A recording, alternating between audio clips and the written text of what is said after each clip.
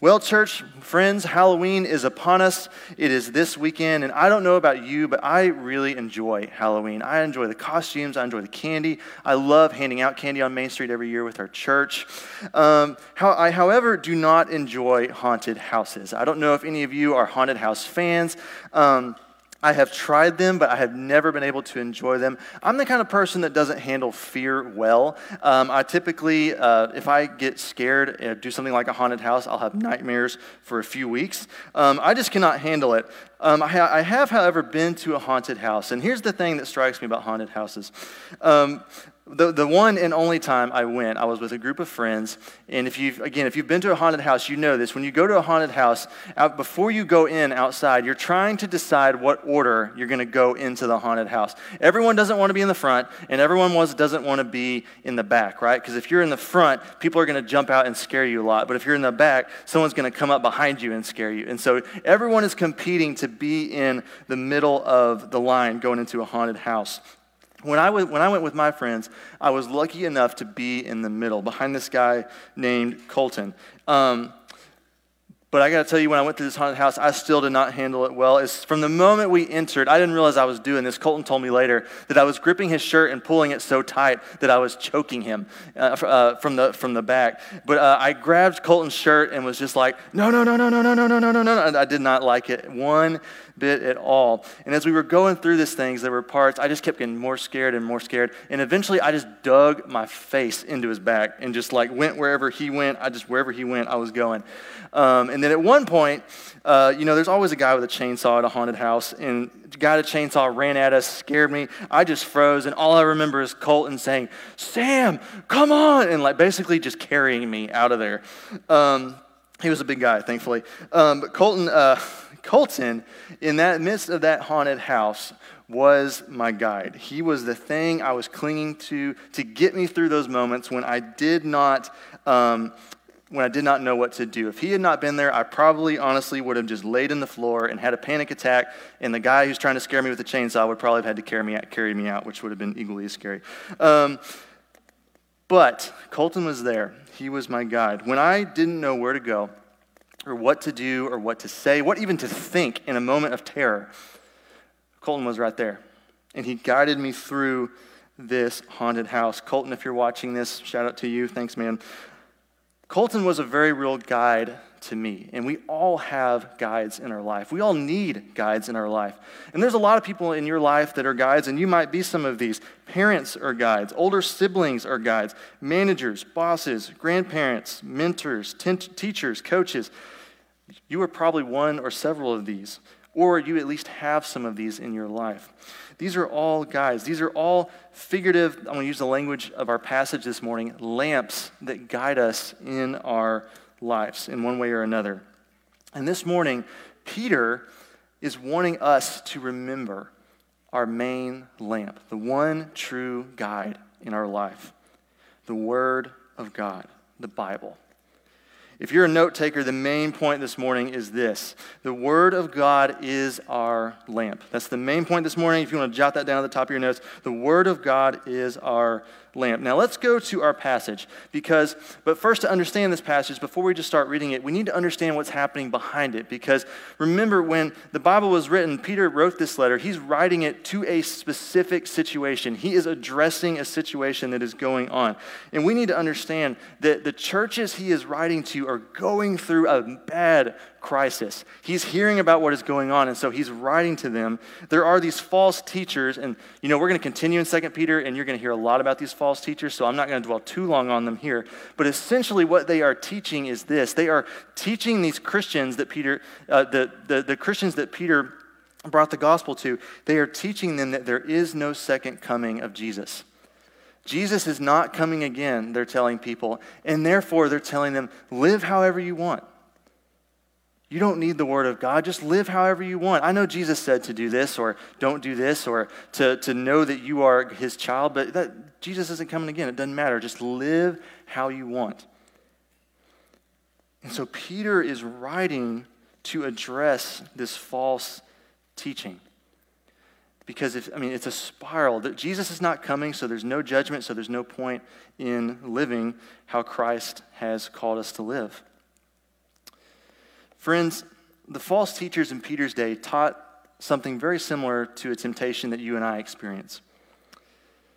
We are so often tempted to think, God has given me grace, so I can do what I want. We may not say it as frankly as that. We may not, voice it like that, but we may say or think something like, I know this is wrong, but God will forgive me. For example, I know that God's desire for me is to love those that I disagree with, but I just cannot love blank. They're voting for this party or this candidate, and that's just dumb. I cannot do it. I'm not going to love them. God, forgive me. Or maybe it's like this. God, I know I should not look at this. I know that your word says to flee from lust, but I want to. I feel like I need to. God, forgive me. And then we do it. Or maybe this, God, I know that I should engage my non-believing friend about Jesus. I know they need to hear about Jesus, but I don't want to make it awkward. I don't want to hurt our relationship. I don't want to have to walk through a tough time in our relationship. So you'll take care of them. You'll forgive me. I'm not going to do it. Friends, when we do that, we essentially tread on the grace of God. God has saved us, forgiven us our sin, and instead of living in response to that, we are basically just treading on the grace he's given us. But here then is the crisis for Peter's churches. The word of God is under attack. They're undermining the authority of the word of God in all of these Christian lives, all these Christians' lives. There's no need to do anything Jesus or the apostles said, say the false teachers. Jesus is not coming again, so just live your life. God's word is not what's best for you. You know what's best for you. Church, we should notice that this is the same kind of deception that the serpent used in the Garden of Eden. In the creation story, God creates Adam and Eve. He puts them in the garden. He tells them, you can eat the fruit of any tree except for the tree of the knowledge of good and evil. The serpent comes to Eve. And he says, did God say you cannot eat of any tree? And Eve correctly says, oh, we can eat of any tree, but not that tree. And the serpent goes, oh, no, you can eat of that tree. God just doesn't want you to be like him. God just doesn't want you to know the things he knows. He tempts Eve. He causes her and Adam to doubt God's word, his command. He causes them to distrust the word of God.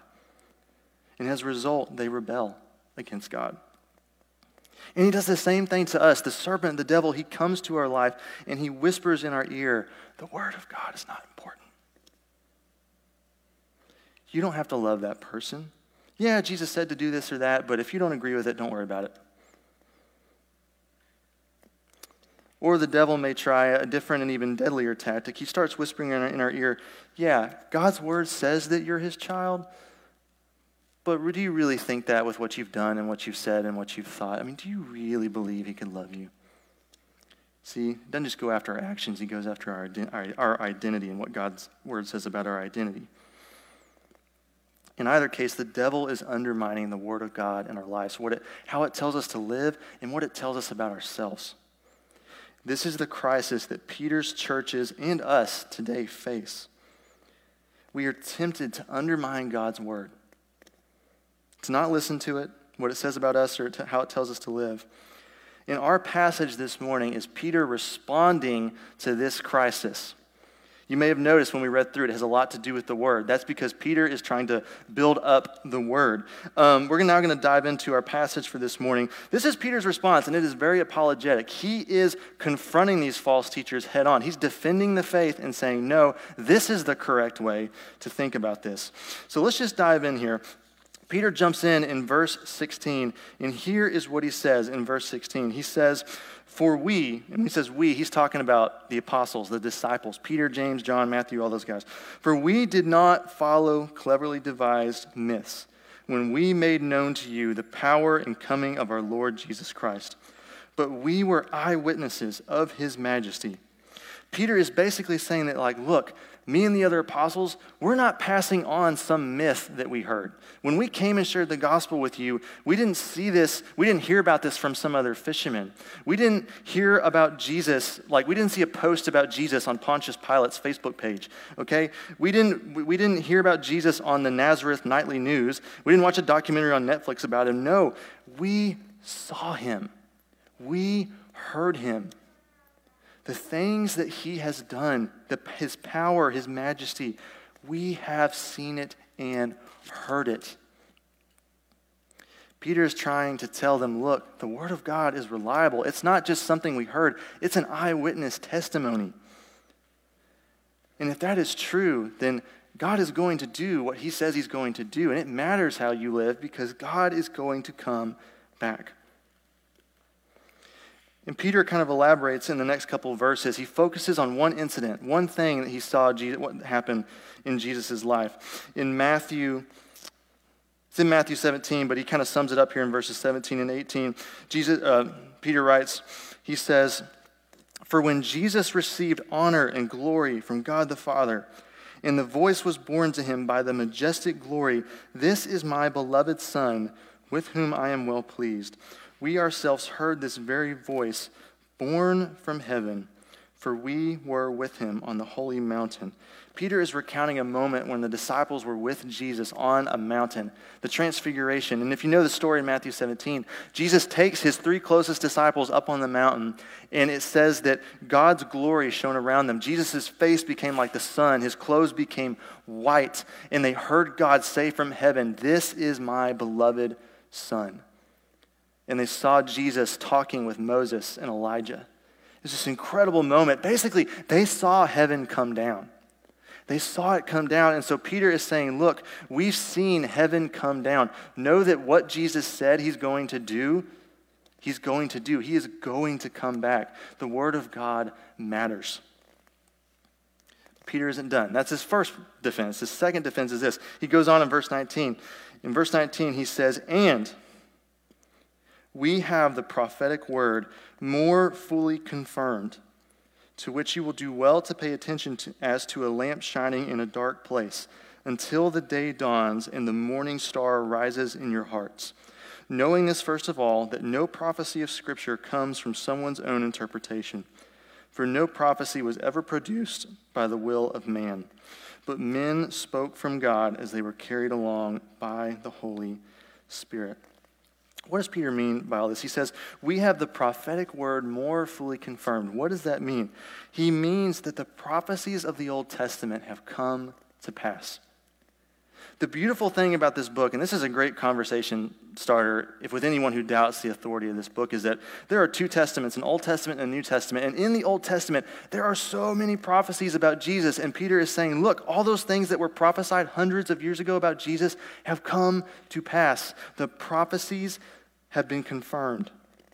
Here's just one example. In Micah 5:2, you don't have to turn there, but Micah, a prophet in the Old Testament, he prophesied that the Messiah would be born in Bethlehem. And where was Jesus born? Bethlehem. And you might think, oh, well, Sam, that's a great example. But how many examples are there? Because maybe they just got it right one time. But friends, I want you to look at this graphic. Can we throw that up on the screen? It should come up on the screen right here. If you look at this graphic, let me explain this graphic to you. You see all the arcs, you see all the lines at the bottom. The lines at the bottom represent the books of the Bible divided up into chapters. Those are all the chapters of the Bible, from Genesis to Revelation. In each arc on this graph, it's kind of a little blurry, so it's a little hard to see all of them, but each arc on this graph is each cross-reference of the Bible. This is every time a passage speaks about another passage, or looks back to another passage. Or prophecy is fulfilled, or Jesus quotes something. Over 60,000 cross-references in the Bible.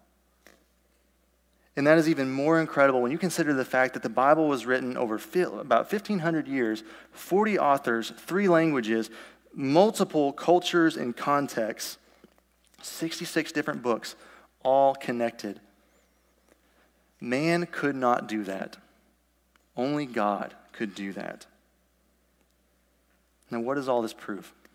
What is Peter getting at here? It proves what Peter says in verse 20 and 21. He says, no scripture comes from anyone's interpretation. No prophecy was ever produced by the will of man. There is no way prophets could predict all the things about Jesus 500 and more years before he came and get it all right by accident. Their prophecies came from God. The things they said came from God. Friends, what Peter's getting at is that he's trying to prove, look, Scripture is not made up. The prophets didn't imagine their prophecies. That weren't just weird dreams they had. No, these were given to them by God. He says men spoke from God as they were carried along by the Holy Spirit. God gave them these prophecies, and they came true in the New Testament.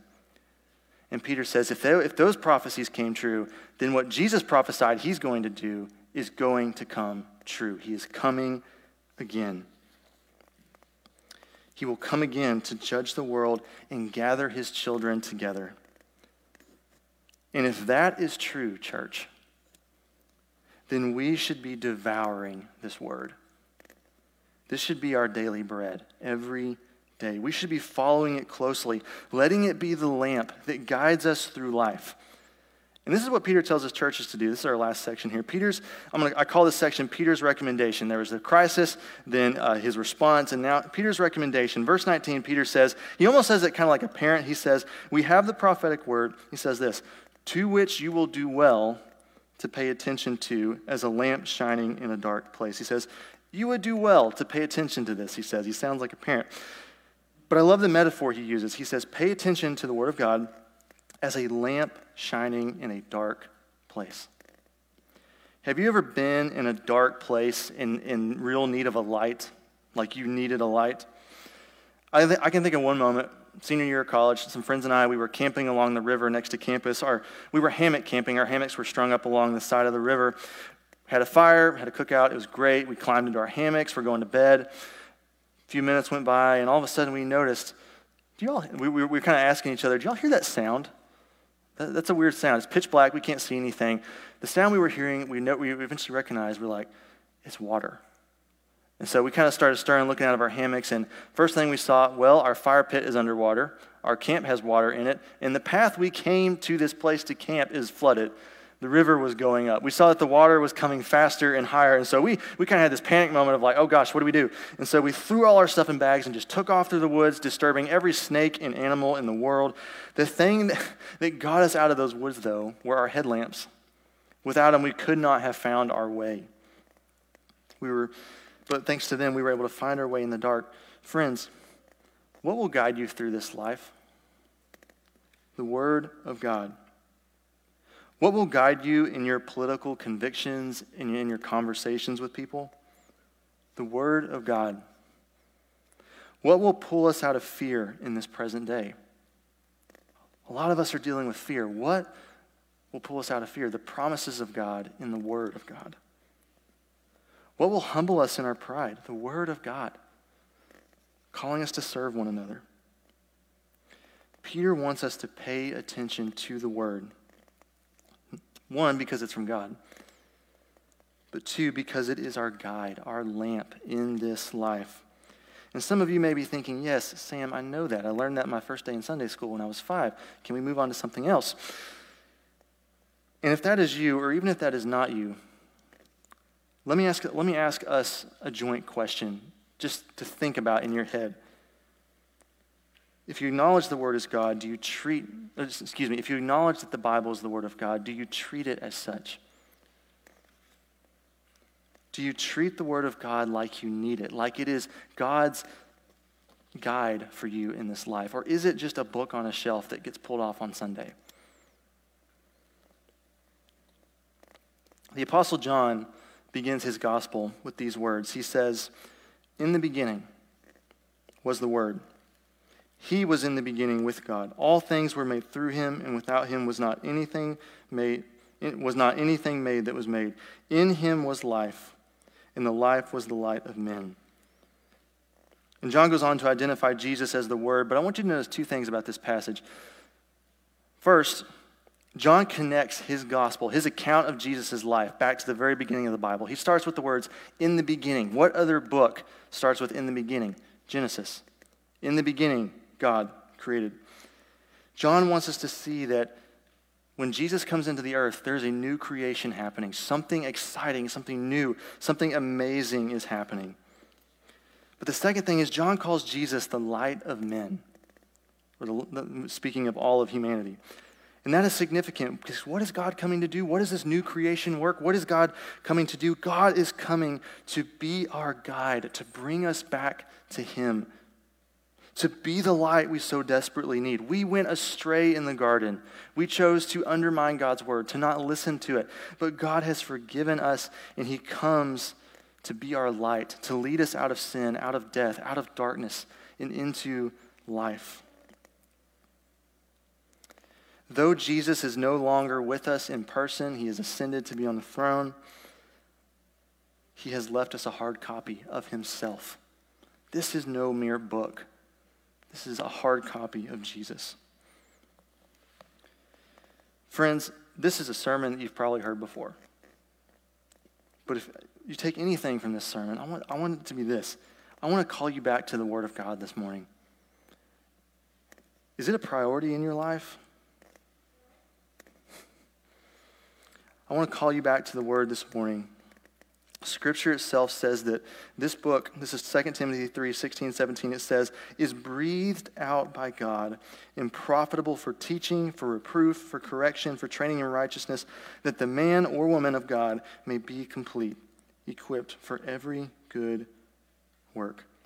It says God breathed out this book for you. And that's significant. Think about creation. God spoke and created. And now God has spoken again and created this for you himself. Friends, this is a weird analogy to think, but I think it's a good one. Are you breathing in what God is breathing out? He has breathed out this word for you. Are you taking it in? I think to apply this passage to our life, I'm going to use the language Peter uses. I got 3 application points this morning. Number 1, and it's kind of the obvious one, pay attention to the word of God above all else. Basically what Peter is saying here. He's telling his church, pay attention to the word of God. Church, remember, we hear the same lie that Adam and Eve heard. We hear God's word, his commands are not what is best for you. That's what the serpent told Adam and Eve, and that's what we hear. You and I experience the same temptation that Adam and Eve did. The enemy whispers to us, you decide what is right and wrong. You can decide what is right and wrong. We need to hear and embrace what Peter says. We need to pay attention to the word of God because it is God's lamp for us. He created it to guide us. But first, before we can pay attention to it, we have to acknowledge that we have a tendency to stray. We have to acknowledge that we have a tendency to sin and stray from God. We have a tendency to follow other lamps, other guides, be it a party or a party leader, thinking whatever he or she says is true and just embracing it without question. Or our work, doing whatever our work requires, like that is the guide of our life.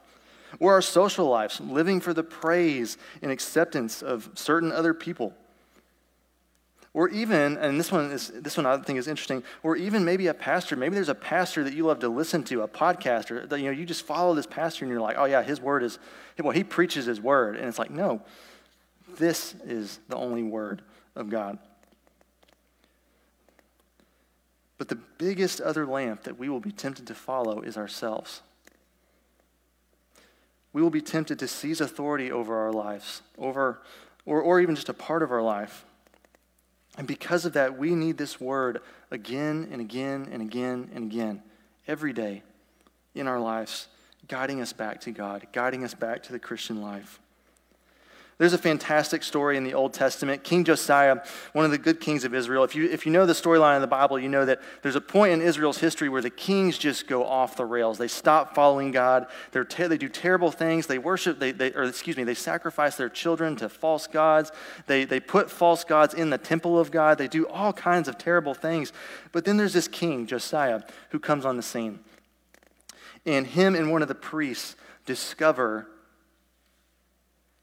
the law of Moses. Basically, there's the scriptures of Israel. That was how bad Israel had strayed from God. They had lost their scriptures.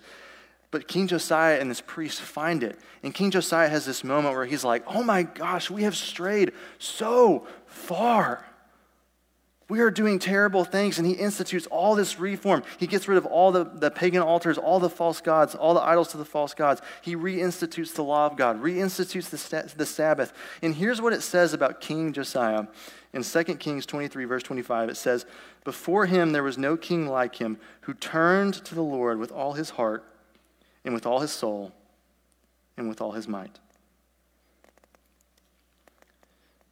Are you turning to the Lord with all your soul, with all your heart, with all your might? Part of that is embracing Scripture, like Josiah did. Ask yourself, church, am I loving the Lord my God with all my heart, soul, and might? Does the Word of God play an active role in my life on a daily basis? If not, or even if it is, maybe this is, it is time to become a student of the Word or to continue as a student of the Word. So my second application point, become a student of the Word. I chose the word student very carefully because if we are going to obey God and hear its truth and know what it says about how we're to live and what it says about us, we have to know it. We have to be willing to know it, to put in the effort to know it. We need to do what Brent preached about last week and remember the testimony of God in Scripture. And here's the reality. This book is incredible. It is amazing, but it is also intimidating, and it can be overwhelming. I don't know if this has happened to you, but I would guess that some of us in this room or some of you at home have had that moment where you're like, yes, I'm going to get into Scripture. I'm going to read it in a year, or I'm just going to commit to reading it. I'm going to open it. I'm excited to learn about God, to know God. And you open it, and you start reading, and you quickly find yourself utterly lost and confused, and you don't know what you're reading. I know I've had those moments. And if that is you, I want to give you a resource to help you. I don't want you to leave here and me just saying, read your Bible, because I want to give you a resource to help you because, like I said, the Bible is 66 books written by 40-plus authors over hundreds of years. It is a complex book. So I want to give you a resource. It should be on the screen here in a second. This is a group called the Bible Project. It's the reading plan that I use. And what is so cool about this, it's a daily reading plan you can do. It's on the Bible app. It's on BibleProject.com. What's cool about this is it has the scripture you read every day, but it also has videos. Like, for example, if you start in Genesis, it has a video that just details what Genesis is about. It helps you know the historical context. It helps you understand where all these things you're reading fit. It helps you understand how Adam connects to Jesus and how Abraham connects to David, and all of these different characters connect. It takes the Bible from all these separate stories and creates a story. One big story. So I want to encourage you, again, you can find this plan on your Bible app. If you have the Bible app on your phone, you can find it at BibleProject.com. If you're old school and love paper, I love paper too. You can download it from that website and use it there. But the videos are the coolest part because they even go over like terms that you may not understand, ideas like covenants and all kinds of things that you're just like, I don't understand this. They help you understand it. So I want to recommend that to you. You can do this plan yourself. You can do it with a friend. And if reading is hard, because I know for some of us reading is hard and sitting down and reading 4 chapters of a book is like a death sentence, you can listen to the Bible app. You can hit a button and it reads it for you. And you can work through it that way and watch the videos. I want to encourage you, become a student of the Word. Augustine, one of the early church fathers, once said this. He said, "The Holy Spirit has generously and advantageously planned Holy Scripture in such a way that in the easier passages he relieves our hunger, in the more obscure he drives away our pride." And Augustine is basically pointing out that God works through Scripture in a couple of different ways. First, there are those passages that he calls easier. They relieve our hunger. They feed our soul. They comfort us in our tough times. They shine light when everything around us feels dark. Passages that are easy to understand, that give us hope. In The Lord of the Rings, I always have to work in a Lord of the Rings reference. In The Lord of the Rings, there is an iconic moment when the elf Galadriel gives Frodo, who's the heroine of the story, she gives him a vial, a glass vial containing the light of Elendil, which is a star. And she gives this to Frodo and says, "May it be a light to you in dark places when all other lights go out." Later in the story, Frodo uses it, but I think that Scripture is like that light that Galadriel gives to Frodo. It is the light we turn to when everything else becomes dark. Maybe you're here this morning and you feel that life is dark. God doesn't feel close like he used to. Your circumstances are hard. When everything gets dark, the word of God shines bright because it doesn't change. Your entire world can be changing, but the word of God stays the same. It is the light for you in the darkness. Turn to Scripture. Turn to the promises of God. But Augustine also says that there are those passages that are more obscure, and God gives us those to drive away our pride. We can reach a point as Christians where we think, you know what, I understand the basics of this book. I'm good. I don't need to read it anymore. I get it. I don't need to know everything.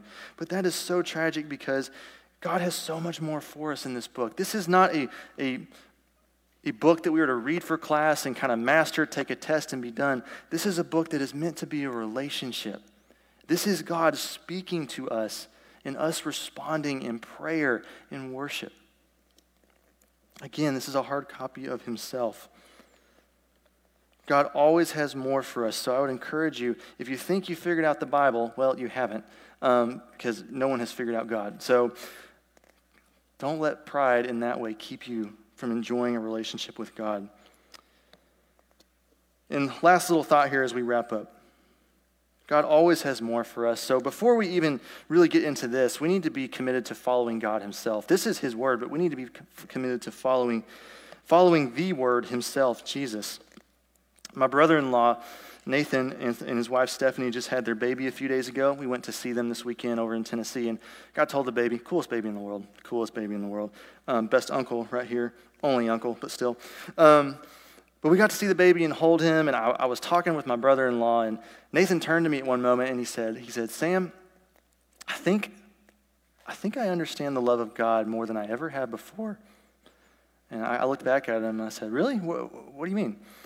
He said, well, I was holding the boy. I was holding the son. He told me, he said, that baby doesn't do anything. He eats, sleeps, and poops. That's what he does. And, he hasn't done anything to deserve my love, but I love him so much. I miss him. And like we're talking to each other, I miss him just because I'm not holding him. I love him so much. He doesn't do anything.